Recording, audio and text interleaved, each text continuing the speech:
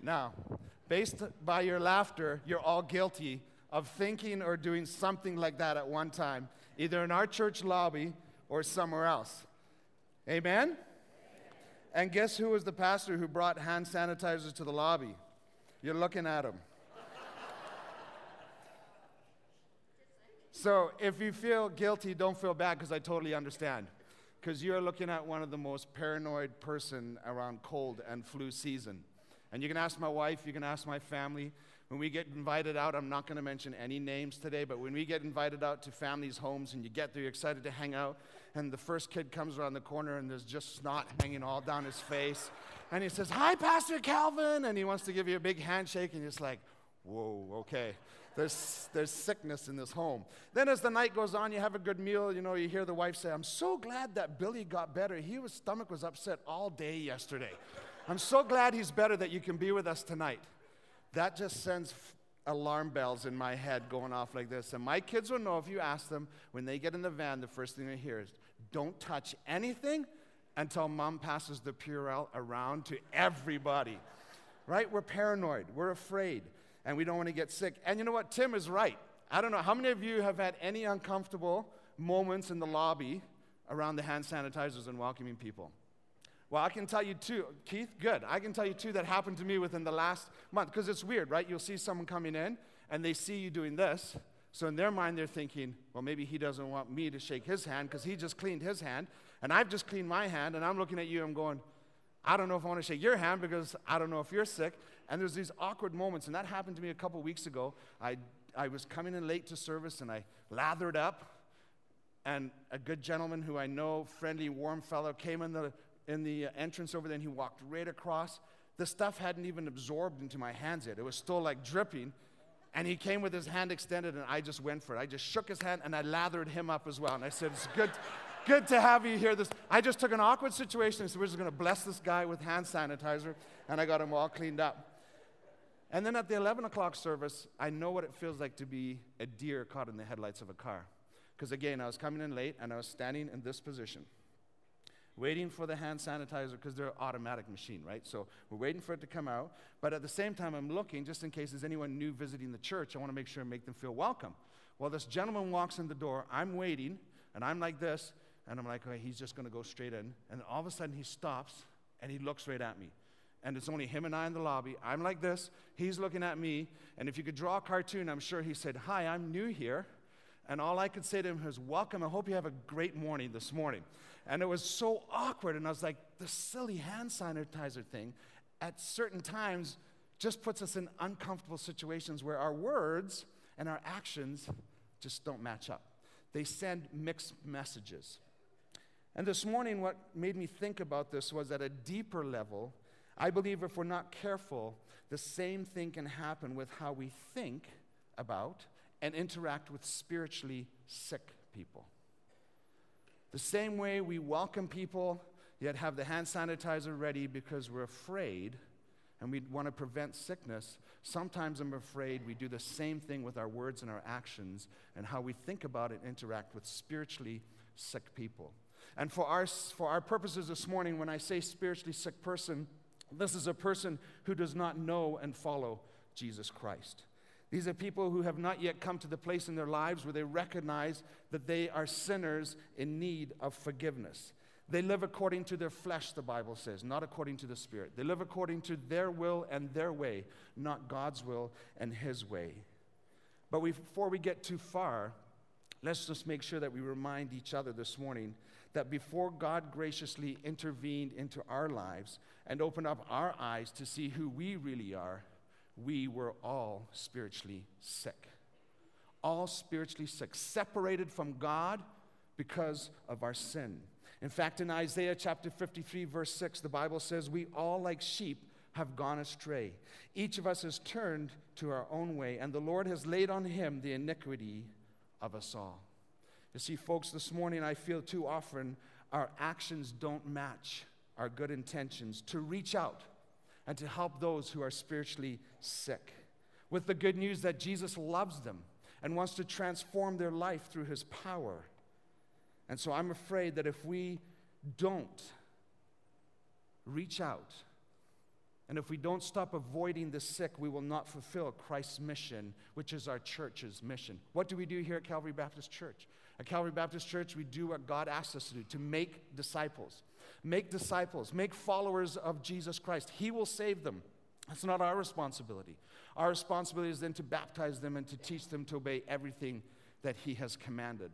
Followers of Jesus Christ who don't just worship on Sunday, but live a lifestyle of worship. Followers of Jesus Christ who are not just connected to God, but are growing in community with one another, spurring one another on, helping each other to become mature as followers of Jesus Christ. And the third component, which we're going to spend some time looking at this morning, disciples who will reach out, who will look for people who will benefit from our relationship with Jesus Christ. And in order to do that, folks, we must stop avoiding the sick people, spiritually sick people. What we have experienced by God's grace and what we enjoy when we gather together each Sunday must go out from this building. It has to go out from this building. Right before I went on sabbatical at the beginning of summer, which I just so want to say thank you to the church family for blessing us pastors with that opportunity to go away and to be refreshed and to be renewed and to get a clear vision of what it is we are called to do here at Calvary Baptist Church. A good friend of mine recommended I read through the Gospels just to see how Jesus interacted and how He lived among people while He was on earth.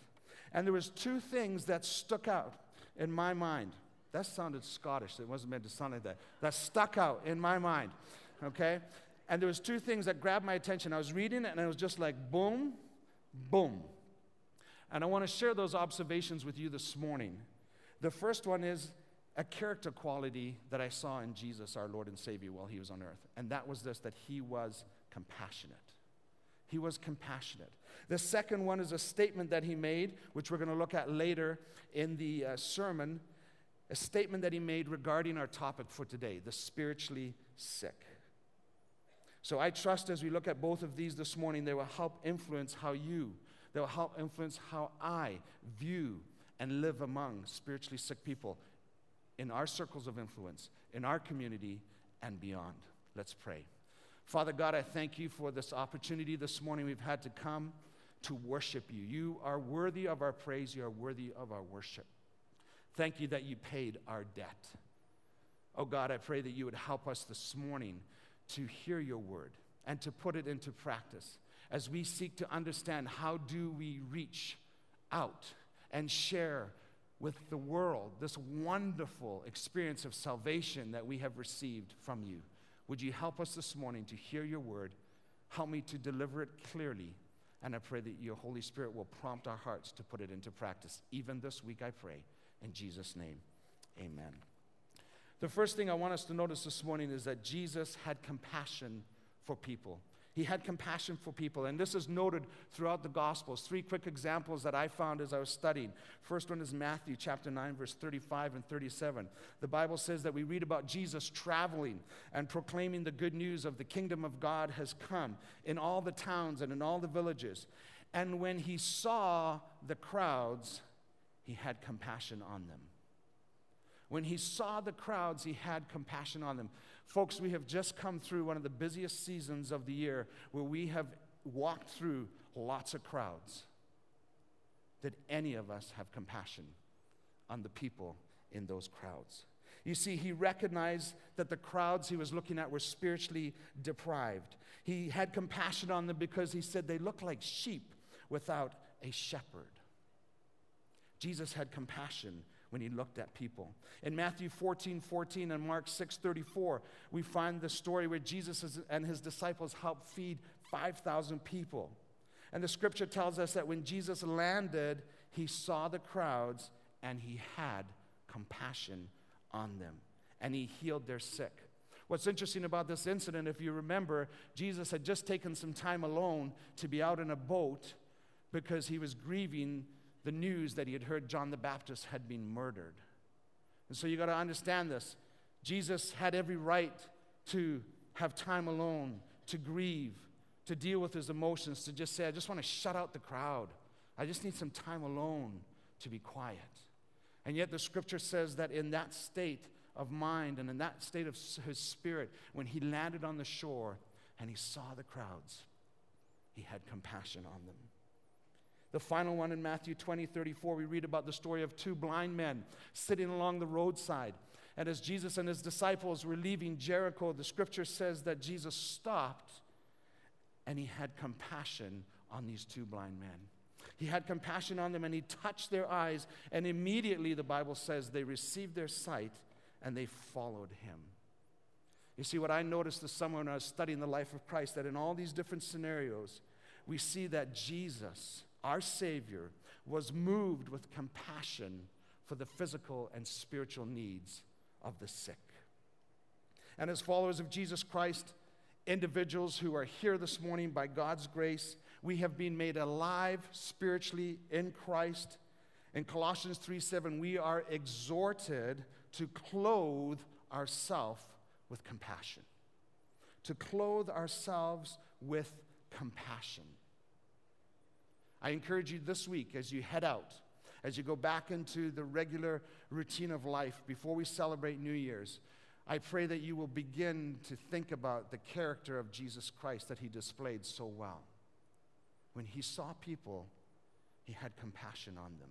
And now we're exhorted to clothe ourselves as his followers with compassion. You see, Jesus reflected the character of his Father so well. God the Father, called the Father of all compassion. So we as disciples of Jesus Christ should also reflect his character and his compassion. You see, I'm convinced that before we can be effective in reaching the sick, the spiritually sick people in our community, we need to ask God to create in us a Christ-like compassion for people. I'll be honest with you, I notice people. I see them a lot. But this just stood out for me when I was reading the life of Christ. He had compassion for people. Will you turn with me to Mark chapter 2? And we're going to look at a very short portion of Scripture. I love those Lowry boys.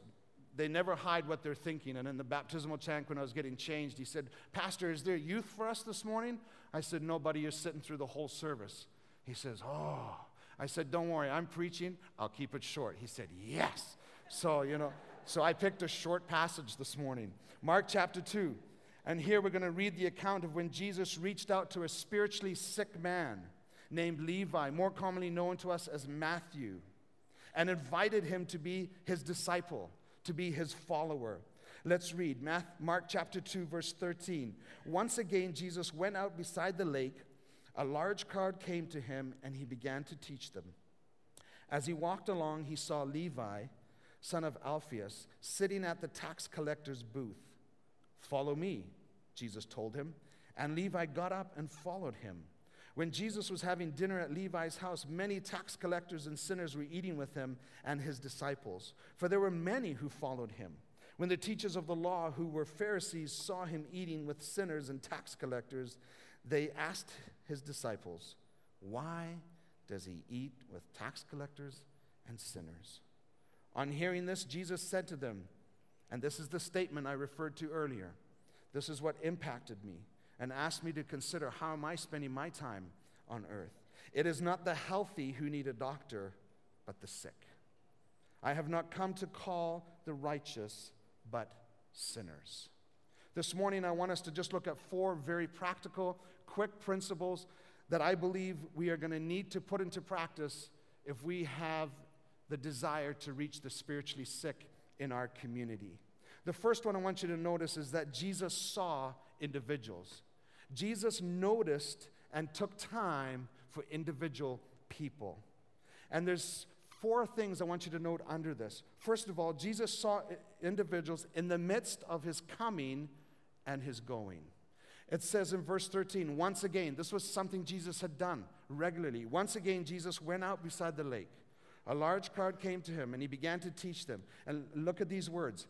As he walked along, he saw Levi. As he was going about his regular routine, his regular schedule, he saw Levi. Each of us come and go during the week, during each day of the week. We have our daily routines, and during the process of coming and going, we come in contact with lots of different people. Lots of different people from different nationalities, from different countries, from different walks of life. from different economic levels within our society. We come in contact with so many people in our coming and going during the week. But more often than not, we do not slow down and actually notice them as individuals, created in the image of God and valuable to Him. Jesus did.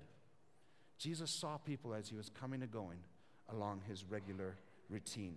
Secondly, I want you to notice, Jesus saw individuals in spite of being in the buzz of a large crowd. Jesus saw individuals in spite of being in the buzz of a large crowd. You see, His fame and His popularity were spreading like wildfire. Wherever He went, you were reading the Gospels, large crowds followed Him. In fact, they would go ahead if they heard He was coming to this town. They would go ahead and wait for Him to arrive there. People had been hearing about all the great things, the miracles that He was performing for people, and they wanted to witness it for themselves and perhaps even consider, could this man do something for me? Could He perhaps meet my needs?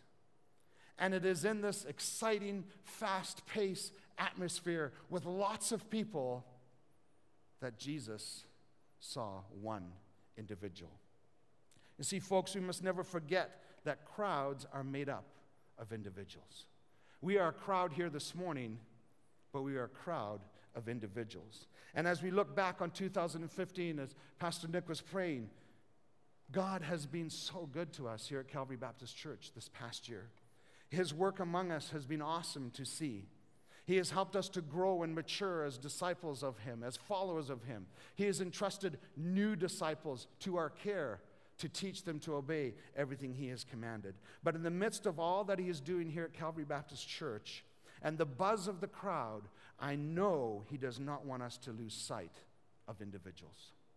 He does not want us to lose sight of individuals not only outside the church, but also inside the church. I am convinced that if we are not willing to put this principle into our lives within the family of God, I guarantee you we're not going to do it outside the family of God. And so I would encourage you, every time you step into this building, look for people, notice individuals, and make an effort to connect with them. Because if we're not willing to do it within the family of God, there's no way we are going to do it outside the family of God. This is our training room. This is where we come to worship and to learn and to sharpen our skills. So folks, I ask you, when you come into this church, this building, look for people in your coming and in your going. It is a blessing to be a part of His family and to be part of this local representation of His body. But let's not allow the buzz of the crowd to distract us from reaching individuals, and particularly the spiritually sick. Final, here He noticed people in their setting, going about their activities. The Bible says He saw Levi in the tax collector's booth. You see, Levi was just going about his daily chores, his daily duties. He was in his booth, which would have been located at an intersection where lots of different trading routes met. And there he collected taxes, tolls, and tariffs. These were usage taxes that were charged to people based on their use and consumption of that road or that route.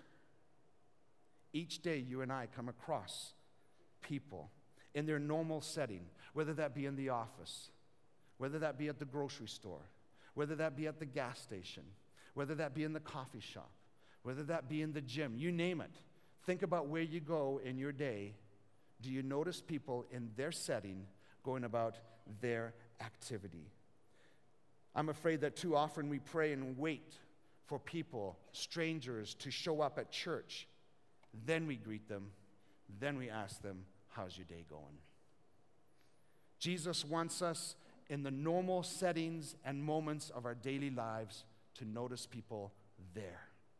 Folks, let's not be a church that waits for the spiritually sick to come into the church building.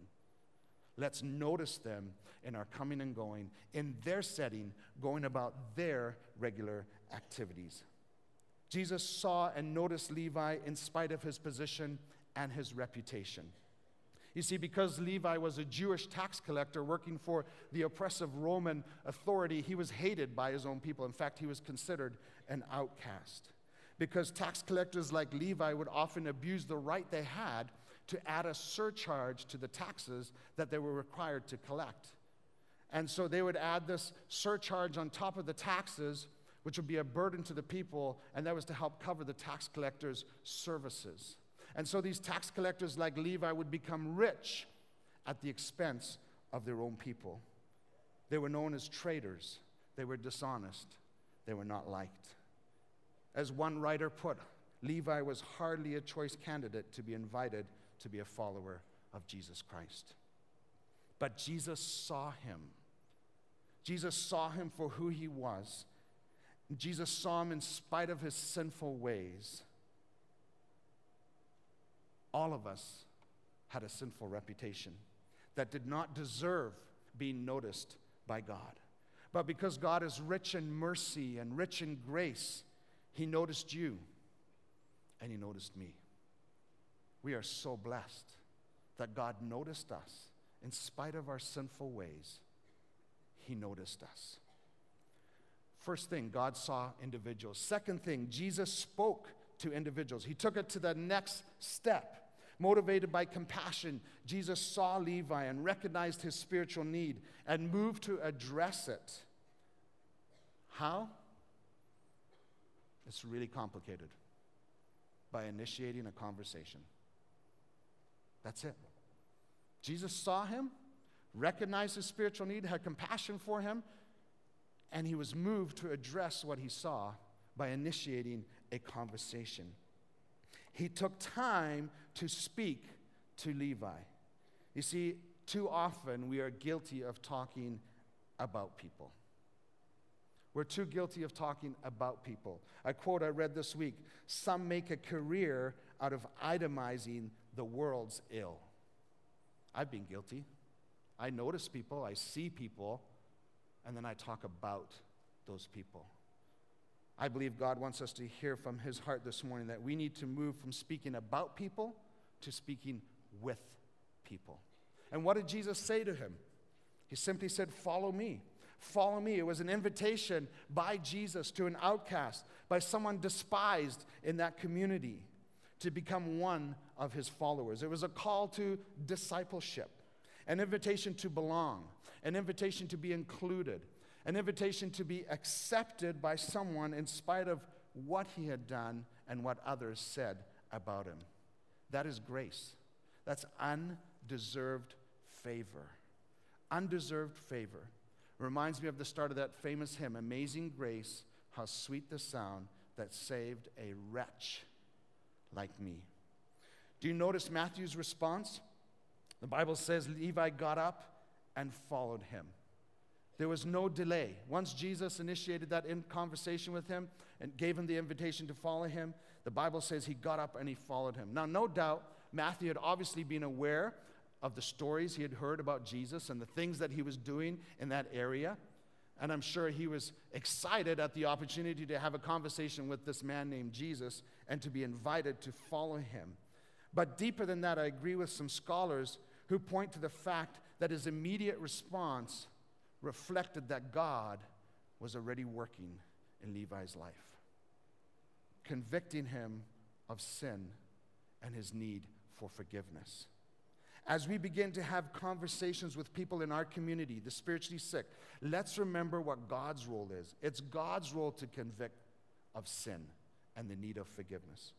Our role is to simply initiate the conversation and pray that God will open the door as we develop a relationship with that person to share the good news of Jesus Christ with them. Because we know that faith comes by hearing the message, and the message through the word about Jesus Christ.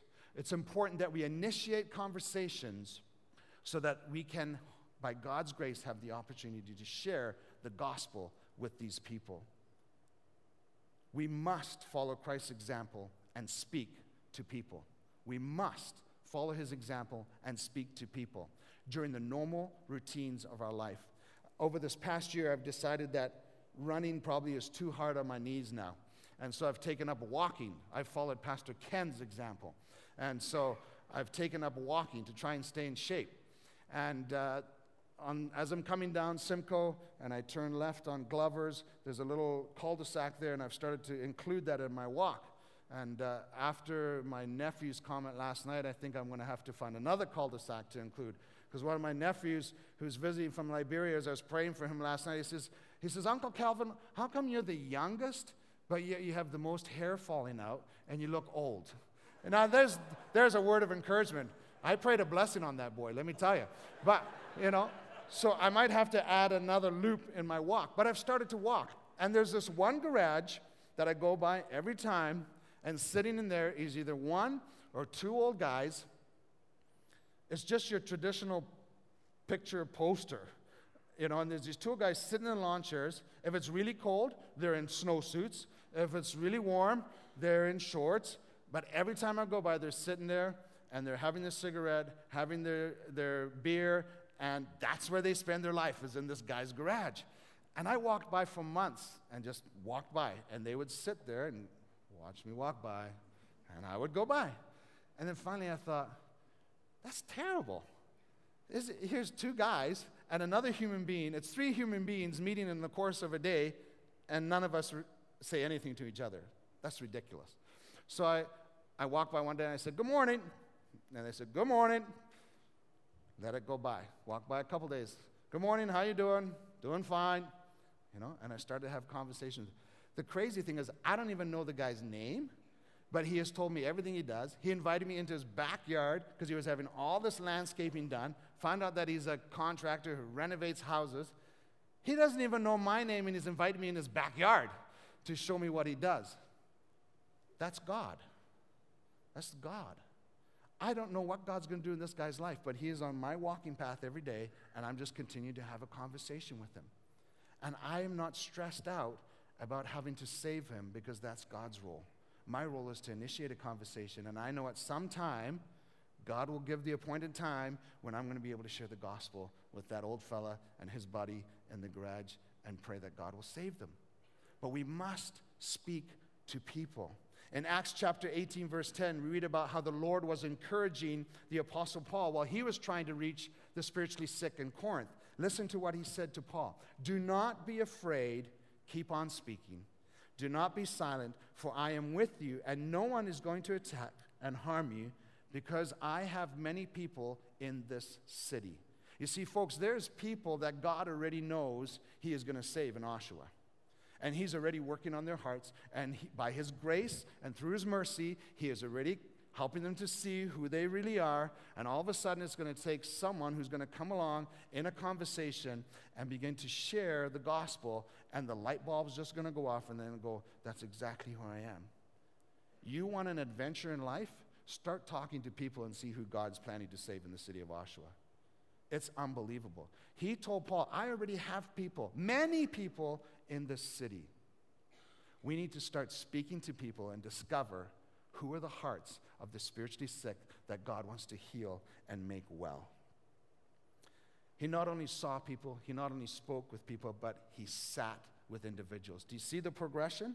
He noticed them, he initiated conversation, and then Jesus took the time to hang out and enjoy a meal with his new disciple in his space and with his circle of friends. When Jesus was having dinner at Levi's house, many tax collectors and sinners were eating with him and his disciples. Jesus took the time to hang out and to enjoy a meal with his new disciple. Folks, we went through this study as a church, but when God saves someone, they're a newborn babe in Christ. And then we can't just abandon people once he has saved them. We need to link arms with them, and together, with the help of the Holy Spirit, teaching one another how to obey his commands, move from infancy into child, into spiritual young adults, and into spiritual parents who are now going out and producing disciples. You have to give people time.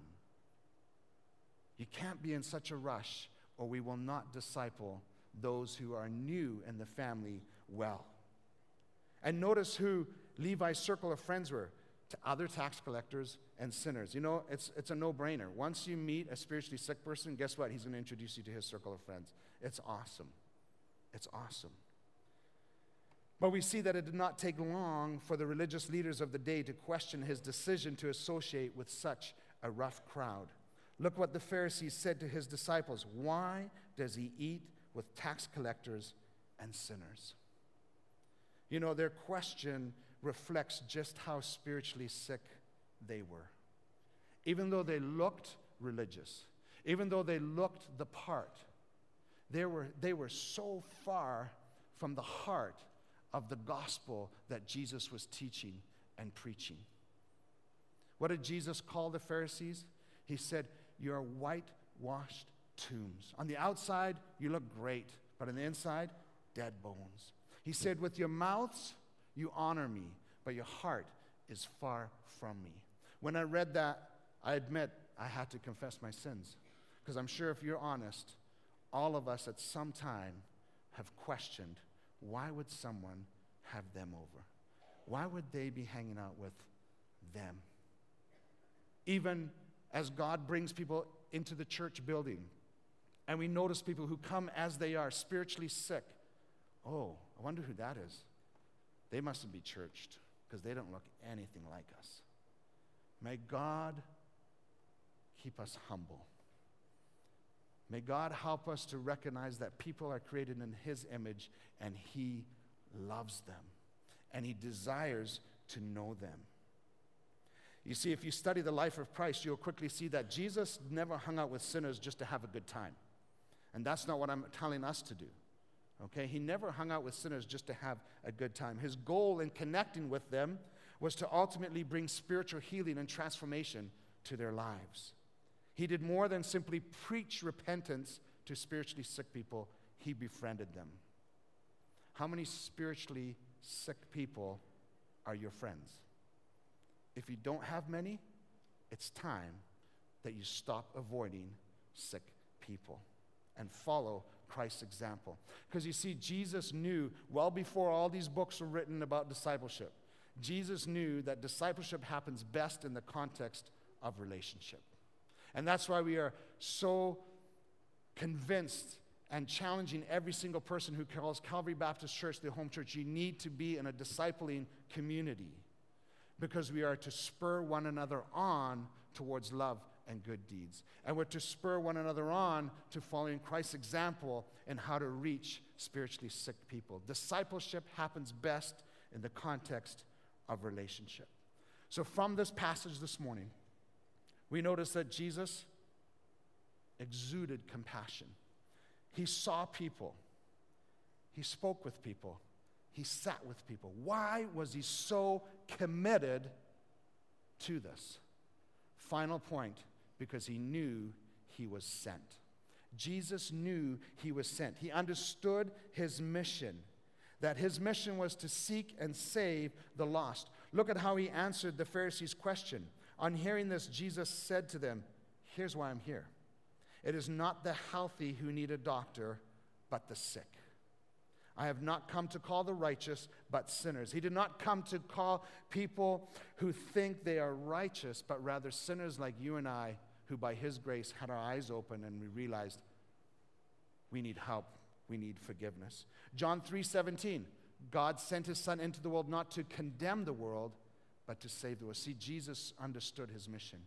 He knew why He was sent. My question to you this morning is, if you're a follower of Jesus Christ, do you know why you're saved? Do you know why you're saved?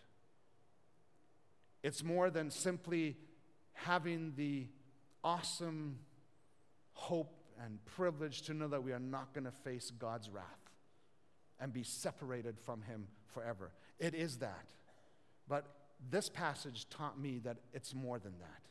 He has saved us to send us into our broken community to see people, to speak to people, and to sit with people who are spiritually sick.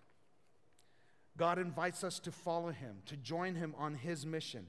He told His first disciples in Mark chapter 1:17, "Come follow me, and I will send you out to fish for people." It wasn't, "Come follow me, stay real tight, and never go out." No, He called them to follow Him so He could teach them and then send them out to fish for people. In the book of John chapter 17, while praying for His disciples, Jesus said to the Father, "As you have sent me into the world, I have sent them into the world. Brothers and sisters, we have been saved to be sent to reach the spiritually sick people of our community. We cannot keep avoiding them. The only question that remains is, will you commit, as Matthew did that day, to follow Jesus, his will, and his way? Before we close, I just want to invite anyone here today who you might say, I'm just visiting here. In fact, I don't even know God, and I don't necessarily even believe in Jesus. But the Holy Spirit has maybe helped you through his word to understand that all of us are born with a sinful nature, separated from God. I hope you hear loud and clear as you leave this building and you go and continue good time together as a family. If you're here today and you do not know Jesus as your personal Savior, I want you to know Jesus loves you. He loves you, and he longs to know you in a personal way.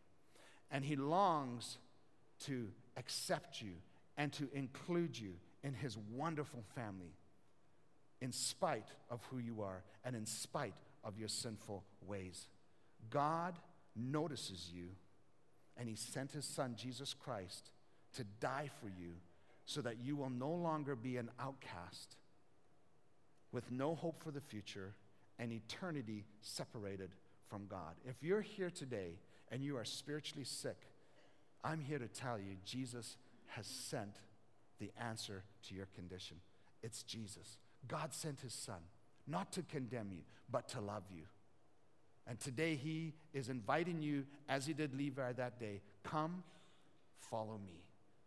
Deny yourself, pick up your cross, and follow me. And if you are a disciple of Jesus Christ, I pray that you will celebrate when God noticed you. And I pray that you will celebrate when he convicted you of your sin, and you will celebrate when he sent someone to share the gospel so you could hear the message of Jesus Christ, and you will celebrate that he gave you the gift of faith to believe in his son Jesus Christ, because you have been saved to be sent to reach spiritually sick people. I remember when God noticed me. It was in grade 7, and it was at this time of year, and all the missionaries would gather together. I knew I was spiritually sick. My oldest brother, who's here today, wrote a letter to my dad and said, watch out for Calvin. He's either going to go good or completely bad. And I knew it.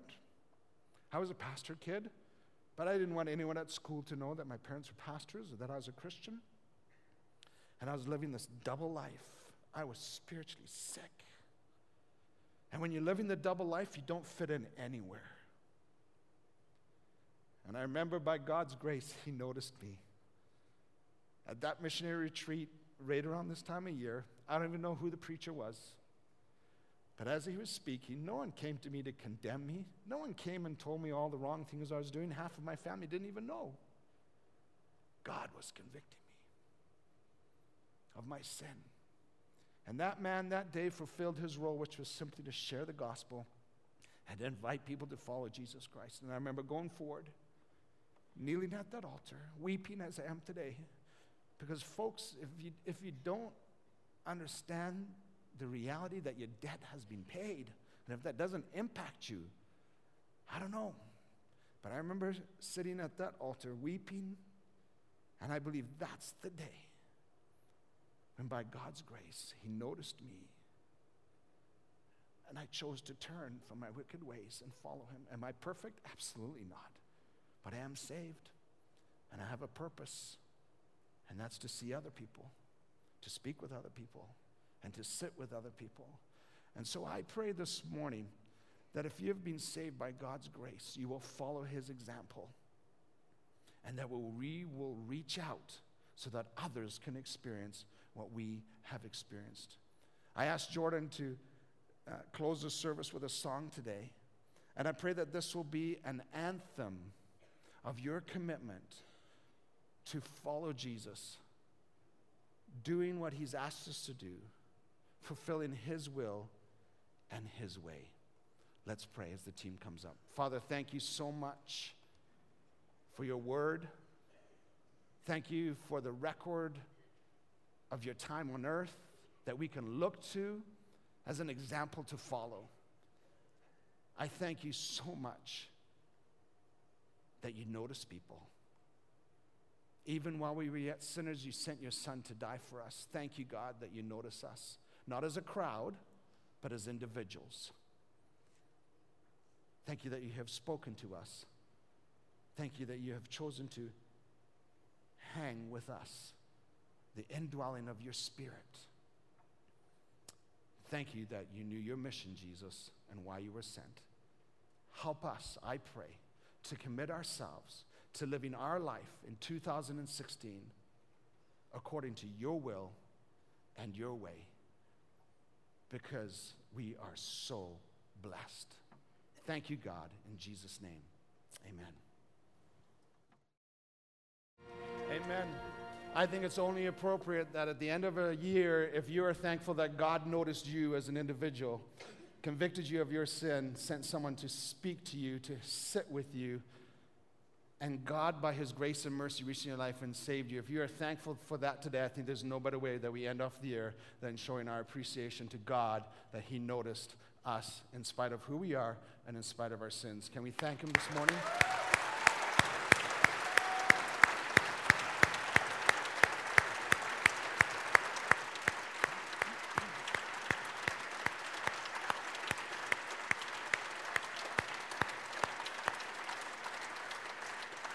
Apart from him, there is no life.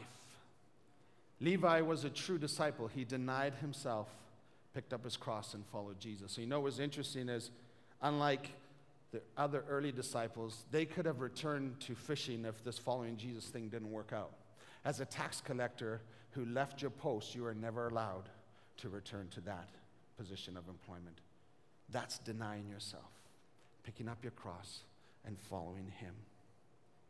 2 Corinthians chapter 5, verse 17 says, "Therefore, if anyone is in Christ, the new creation has come, the old has gone, the new is here.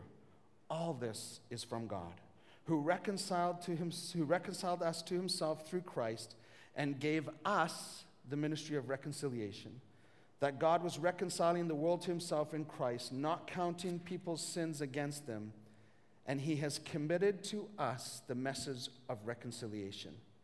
We are therefore Christ's ambassadors, as though God were making his appeal to the spiritually sick people of Durham region through us. As co-workers, may I urge us not to receive God's grace in vain. Let's go out and notice people, speak with people, hang with people, because we have been saved to be sent. Father, thank you for the opportunity this morning to worship you and to gather with your family. Lord, I pray if anyone is here today and they are experiencing life without you and long for what they see in the lives of those around them, I pray that they will come forward, speak with one of the pastors after the service. And God, for those of us who have been saved by your grace, oh, may we follow the example of your Son, Jesus. We commit this coming year into your hands, and I pray that we will fulfill your mission. Thank you that you are with us, equipping us. I thank you for those already in the city of Oshawa who you know belong to you, and you're just waiting for a worker to go and start a conversation with them. Oh God, I just pray that we will see a great harvest of spiritually sick people getting well in you in 2016. And if you entrust people to us, God, I pray that we will be responsible to disciple them well. In Jesus' name we pray all these things. Amen. God bless you.